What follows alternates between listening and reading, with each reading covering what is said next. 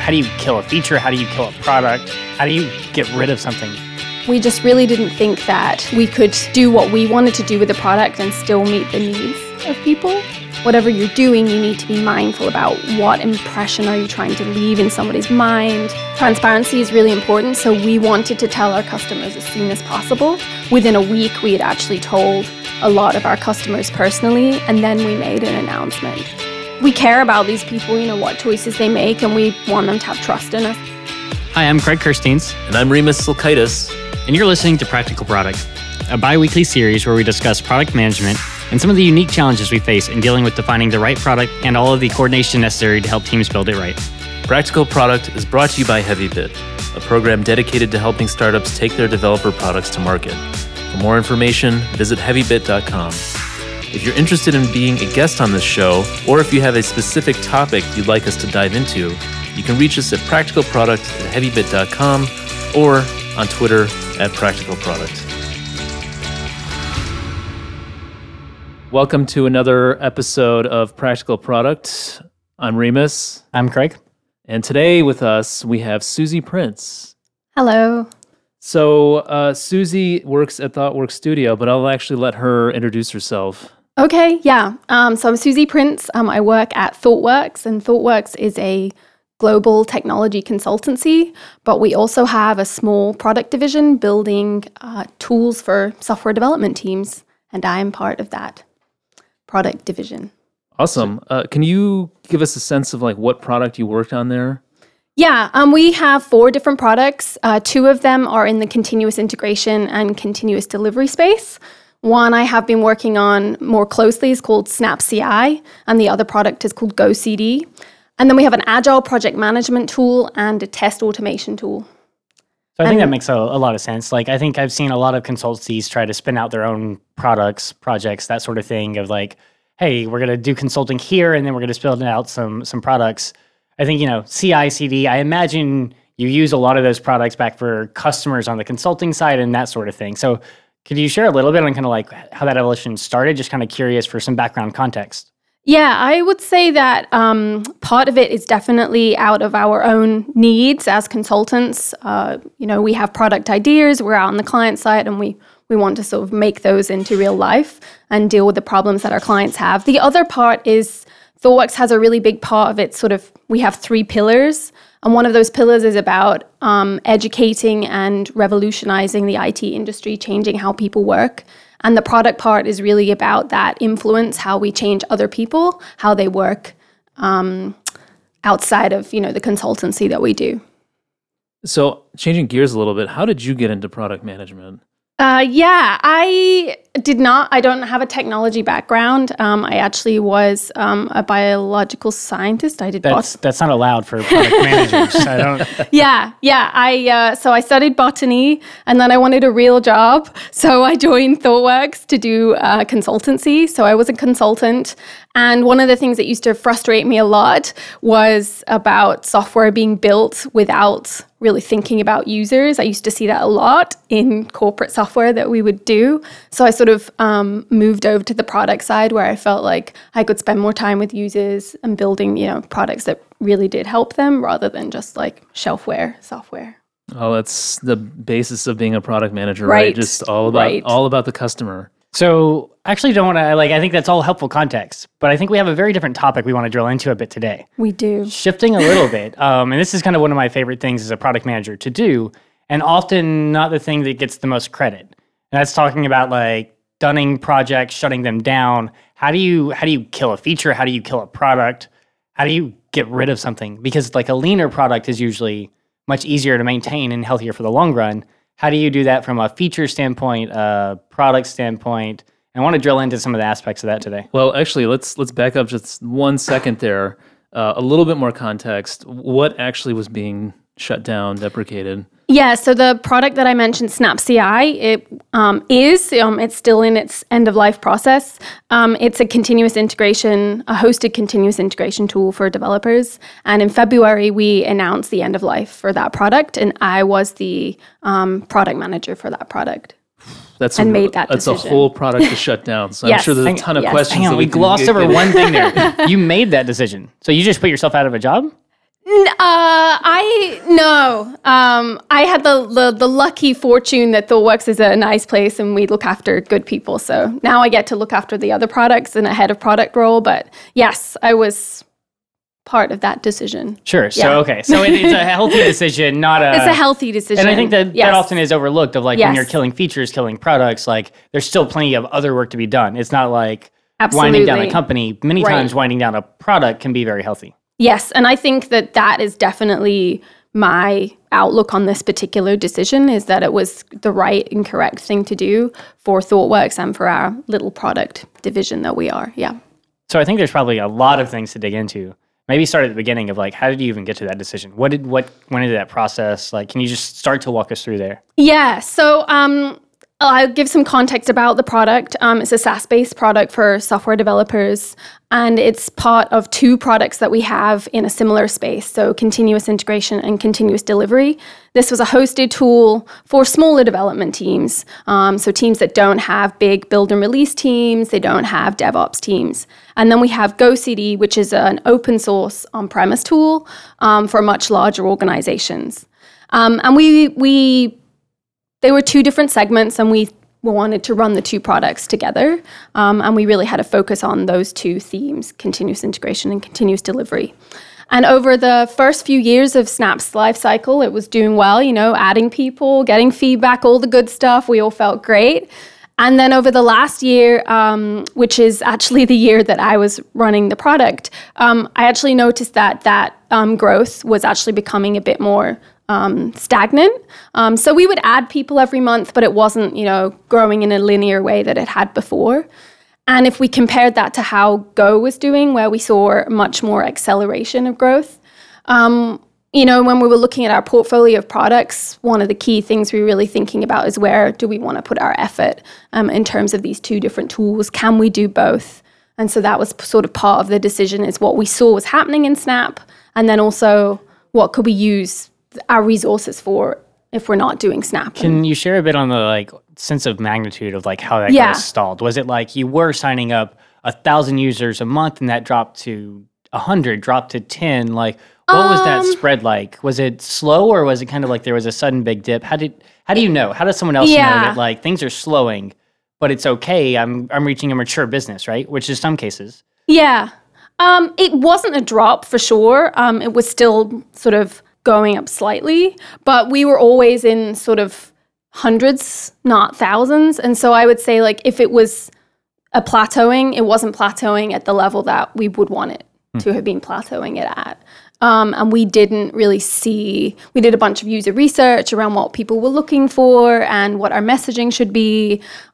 We just really didn't think that we could do what we wanted to do with the product and still meet the needs of people.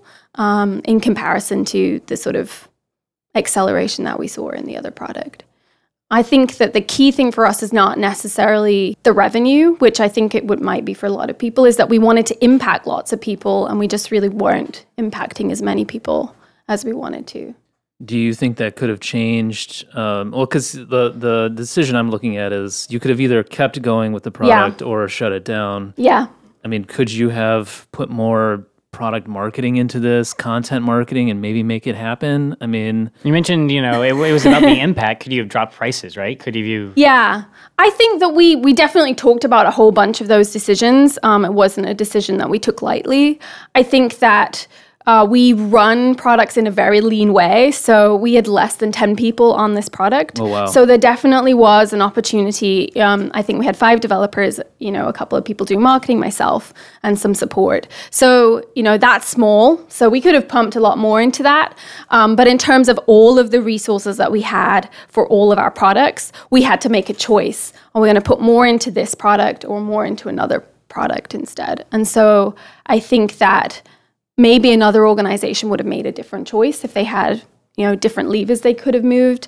But really for us, it was a choice between putting into this product and hoping, or putting into the one that we already saw was increasing, really.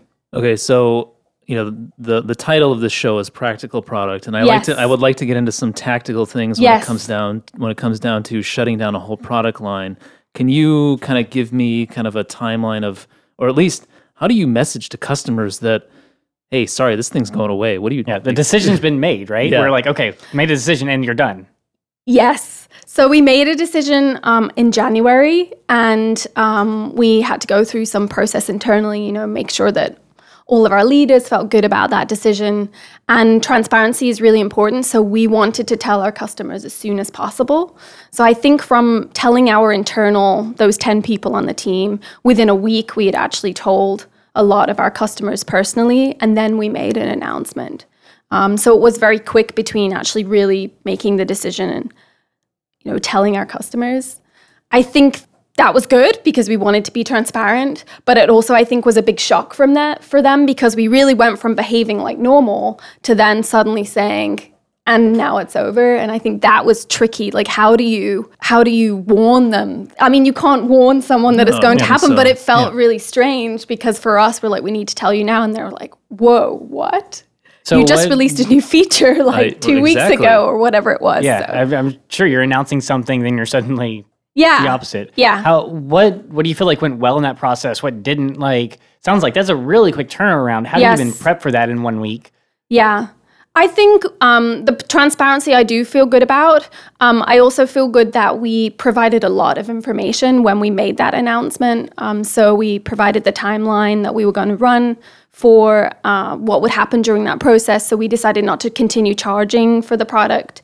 So we explained all that. I would say the thing that perhaps was a bit too much is it was a lot all at once. So it was like, hey, we're making an announcement and here's all this stuff you need to know. And I think people were like, oh, hang on. So now we're getting these questions, oh, can I do this? Can I do that? And we're like, oh, we did let you know. But I think it's just because at that moment, the shock of the shutdown was all they really read and they didn't think about the other things that were shared. Would you extend that timeline out? Would you? I think that perhaps we could have just made the announcement on that day and then maybe in the week following provided the rest of the information. We felt at the time it would be best to not have a void of information, so we gave it all at once. But I think maybe in retrospect, I would have sort of piecemealed that out. So what we've done now is we are now repeating it on a regular basis so that people can find it. Yeah, that's something I found that's very key. And especially as you get closer to that date. If you're shutting something down in 6 months, you tell them 6 months out, then you tell them 3 months out, then you tell them 6 weeks, 1 month, 3 weeks, twice, 2 weeks out, and every day that final week. It's tomorrow. No, really, it was yesterday. It's going to get turned off. Yeah. And that's what we've been trying to do. And from a practical point of view, we gave us 6 months, but we're actually removing features sort of down that timeline. So the first 3 months, nothing's really changed except for we're not charging. And then after 3 months, you can't add new users or you can't add new repositories, just so that people can remember, oh yeah, I shouldn't be adding new stuff tactic, to this thing because it's not going to be here. Make it a little worse for them to give them the incentive. Yeah, it's not exactly. That's we'll actually see a how great it tactic. goes, but yeah, that's the idea. Wow, that's awesome. Maybe as a database, we could introduce intentional downtime and just see if people migrate their data faster. Just accidentally delete I can't tell you how many times we've gotten to the shutdown date and customers still have not yet done any migration work. I mean, it is shocking how often that happens. So you hit on one point in there of you talk to customers personally, and just kind of flew by that. But I think that's actually another huge one as well, that a lot of times when you say, hey, I've got 10,000 users, I've got to send the email. Yes. Who did you talk to personally? How did you prioritize that? Yeah, so there are a set of users, I guess, that I had more personal relationships with, either because they've been using the product for a long time or they're our largest customers or they provide the good or the worst feedback, some relationship that I had with them. Then we also had customers who use some of our other products, so we wanted to talk to them personally. So we basically selected amongst myself, people in our support team, and then some. We do have some sales for some of our other products. Basically, who are the people that we don't want? We want to have special handling and make sure they feel comfortable, give them advance warning. Some of them have been with us for a long time. So it was more about we didn't want to lose their trust and just sort of blast them with a blank email. So now, did you learn anything from those one-on-one conversations that you rolled back into the larger communication or any kind of takeaways that you Yes. got early on there. Yeah, it was a really good way for us. I think it's why we ended up with so much information in the first blast, because it was every question that they asked, we made into like a FAQ. And so there it all was. So we did learn a lot. People were curious about why we made the decision, what was going to happen over the timeline. We actually also provided this is month 1, this is what you should be doing. You should be looking at other tools. This is month 2, you should move your new builds to another tool. So we provided a timeline, because a lot of them were like, oh, how am I going to manage this? I've never moved, we normally do this when we change a project, not in the middle of a project. How am I going to do this? So yeah, we learned a lot from doing that. Now, were there, again, being a little bit more tactical, did you make any recommendations to other products to move to? And did you provide kind of a migration path for them to do so? And in doing so, is there risks of being seen as being too favorable for one product versus another? I'll add on to that. Did you talk to them ahead of time? Did you coordinate with them to make it easier? Was there any collaboration there? So a few things packed in there. Yeah, that is a really interesting question. I would say that we went back and forward and probably use some of that feedback from those initial conversations. My gut feeling was that we should provide a direct migration to another product, and that of our competitors, because that's what they were before this, we should select one and just say, and go have a conversation with them and say, hey guys, we're going to do this. And then when we talked to the first sets of customers, their opinions on what they might go to, because that's one of the questions we asked, were so varied. I think we got 10 different hosted CI tools that they wanted to go to, and some of them thought they would go to an on-premise tool. So I was like, okay. I'm trying to think if I can even count 10. I know there's a lot, but I'm like... There's a surprising amount. I can only imagine the death match. Put all 10 in one place and tell them, find out, whoever comes out, we'll recommend you. Yeah, one of our customers has actually written his own comparison, and I think he has 15 or 16 on that list that he tested. As I think he called himself a Snap refugee, and he said, I'm looking for something. And he tested 16 tools. So I was like, okay, I have a week to do this. I'm not testing 16 tools and doing this myself, doing this ourselves. So what we decided to do instead is we provided a migration to our other tool, because of course we would do that. And then we provided a very generic export of the information that they had in Snap, so that they would have more like a README for what they had set up, that would help them move to another tool. So it's not a direct migration, but it's more like it's a YAML file, and it prints everything out, and it should make it a lot easier. And then in the absence of a direct migration, we offered basically consultations with people who wanted advice about what types of tools. So we created a questionnaire. Why did you like Snap? What are you looking for? What is important for you? And then provided some recommendations instead, rather than a one-to-one tool. So after kind of the announcement, you went down that path. Yeah. Did you get the question of what should I move to much? Or Yes. was it okay? Yeah, I would say not everybody asked us. I think everybody sort of has their second tool or something somebody's recommended. But I would say maybe more than I expected. We did phone calls with people, and we're still getting requests now. I'm down to the last 3. Which one should I pick? Whatever works for you. It's hard, it's a hard choice. So, I feel like that worked really well, because we care about these people, what choices they make, and we want them to have trust in us. I felt like having those conversations really helped us, end the relationship in a way that I wanted to end it in. So I think a lot of this comes back to core kind of product culture principles. It sounds like Yes. Picking one and giving the migration would have been a bad choice. It kind of depends on what is the relationship you're trying to build with your customer. Yeah. I mean, at first I thought it would be the right choice, because that would be easier for the customers, right? I've made a very clear choice for you, and you need to go to this. But then in retrospect, I thought, when we got that feedback, that one choice is not going to be right for everyone. It may be even more work for them to move to that. So instead, just advising them and hoping they can find their place. So the lesson for me I'm taking away here is that even during product shutdowns, go talk to your customers and figure out what the best way to do this is. Yes. We also ran a survey to find out how people reacted, because not that we intend to shut products down all the time, but you want to know like what impression does that leave for people? How did they feel? What were their feelings about Snap? You know, we had a lot of information making the decision, but part of it was me going like, well, you know, one final chance, was this the right thing to do? So we also did that. I think it's important to keep talking to people, yeah. Yeah, I think some of that's key too. And like when you shut down a feature within a bigger product, like the way you do that, customers will notice. And you may not be killing the entire product and keeping your customers, but you may have to kill a feature. And there's good reasons to do that.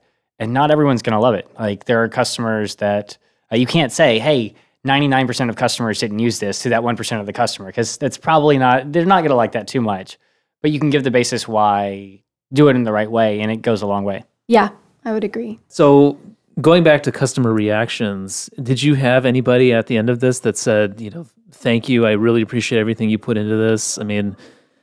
Yeah, I think we got a variety of different feedback, but one of the clear indicators was, you know, thanks for building this, thanks for doing it, we're really going to miss it. And I think some of that was indicated by them saying, I really can't find another tool, like please help me. Nothing else does exactly what this did. And that's really great. And then we had some people who were like, you know what, I might not trust you again for products, which I think for me, you know, it's a little heartbreaking, but I sort of understand that because we shut down something that they really found value in, and now they're a little hurt by that. I'm hopeful that, you know, in the end we'll win them over. But yeah, I think it's important to acknowledge not everybody is going to feel the same way. Even if you really try to make them feel good, you are taking something away from people that they used every day in the case of this tool. So how can you parallel the reactions that you got to shutting down an entire product versus doing something like a product launch? Because, you know, in PM world, everybody loves the launch. We do that most often. You know, is there parallels in the reactions that you got between the shutdown and kind of that product launch scenario? Yeah, I think so. I think, you know, being really thoughtful about what is the impression that you want somebody to have about your product and then your larger brand. Like one of the things we really wanted to think about is ThoughtWorks is this much bigger company that does a whole bunch of different things. This thing that happens with Snap, we need to make sure that, you know, how is this going to leave an impression about people in ThoughtWorks? I think that's the same with a launch. Like whatever you're doing, you need to be mindful about what impression are you trying to leave in somebody's mind. What are you trying to create there for them? And how does that reflect across like your larger organization, or how are you going to build on that feeling that they have about you? So I think that part is probably parallel. And then for a PM, I feel like, you know, I try to be, it can be a pretty emotional decision. The shutdown and the launch is like an emotional thing as well. I feel like one of the things I had to do is sort of remove my emotions from it. Like, these are my colleagues, and as you said at the start, my own role, like, but I need to be sort of removed from that and like be really clear about what is this decision. And I think with a launch, you sort of have to like avoid the excitement and like, what are we really trying to achieve here? Rather than just some, you know, glitter or whatever. We talked about product launches, and one of my favorite things to do is kind of write down the headlines you want to kind of land. Like, did you do the same thing with customer reactions to the shutdown to say, like, this is like how I want a customer to react. This is what I want them to walk away. Say, did you create that? Here's the goals ahead of time so that you knew if you hit that goal. Yeah, we didn't do the headline thing, but we had a very clear persona for the main person that used our product. And we did talk about what did we expect their reactions to be to the news. So then when we did the feedback survey, that was actually one of the things we were looking for is, it was maybe more a test for ourselves. Like, did we really know this person? We wanted to look like, did they react in the way that, you know, the statements that we had written down that we thought they would say, or how they would respond. Did we get that? And I think in the majority of the cases we did. And then we had these like extreme cases as well. Of course. I mean, there's always extremes. Even in a product launch, there's people that are going to hate on anything that you throw out there. Right. Would you say that this shutdown is a success in some sense of the word? Yeah, I would definitely say it was a success. I mean, I feel like I have to judge it that way as well because, you know, but I feel like for a couple of reasons, I think we could have carried on doing the product, like that was an option for us.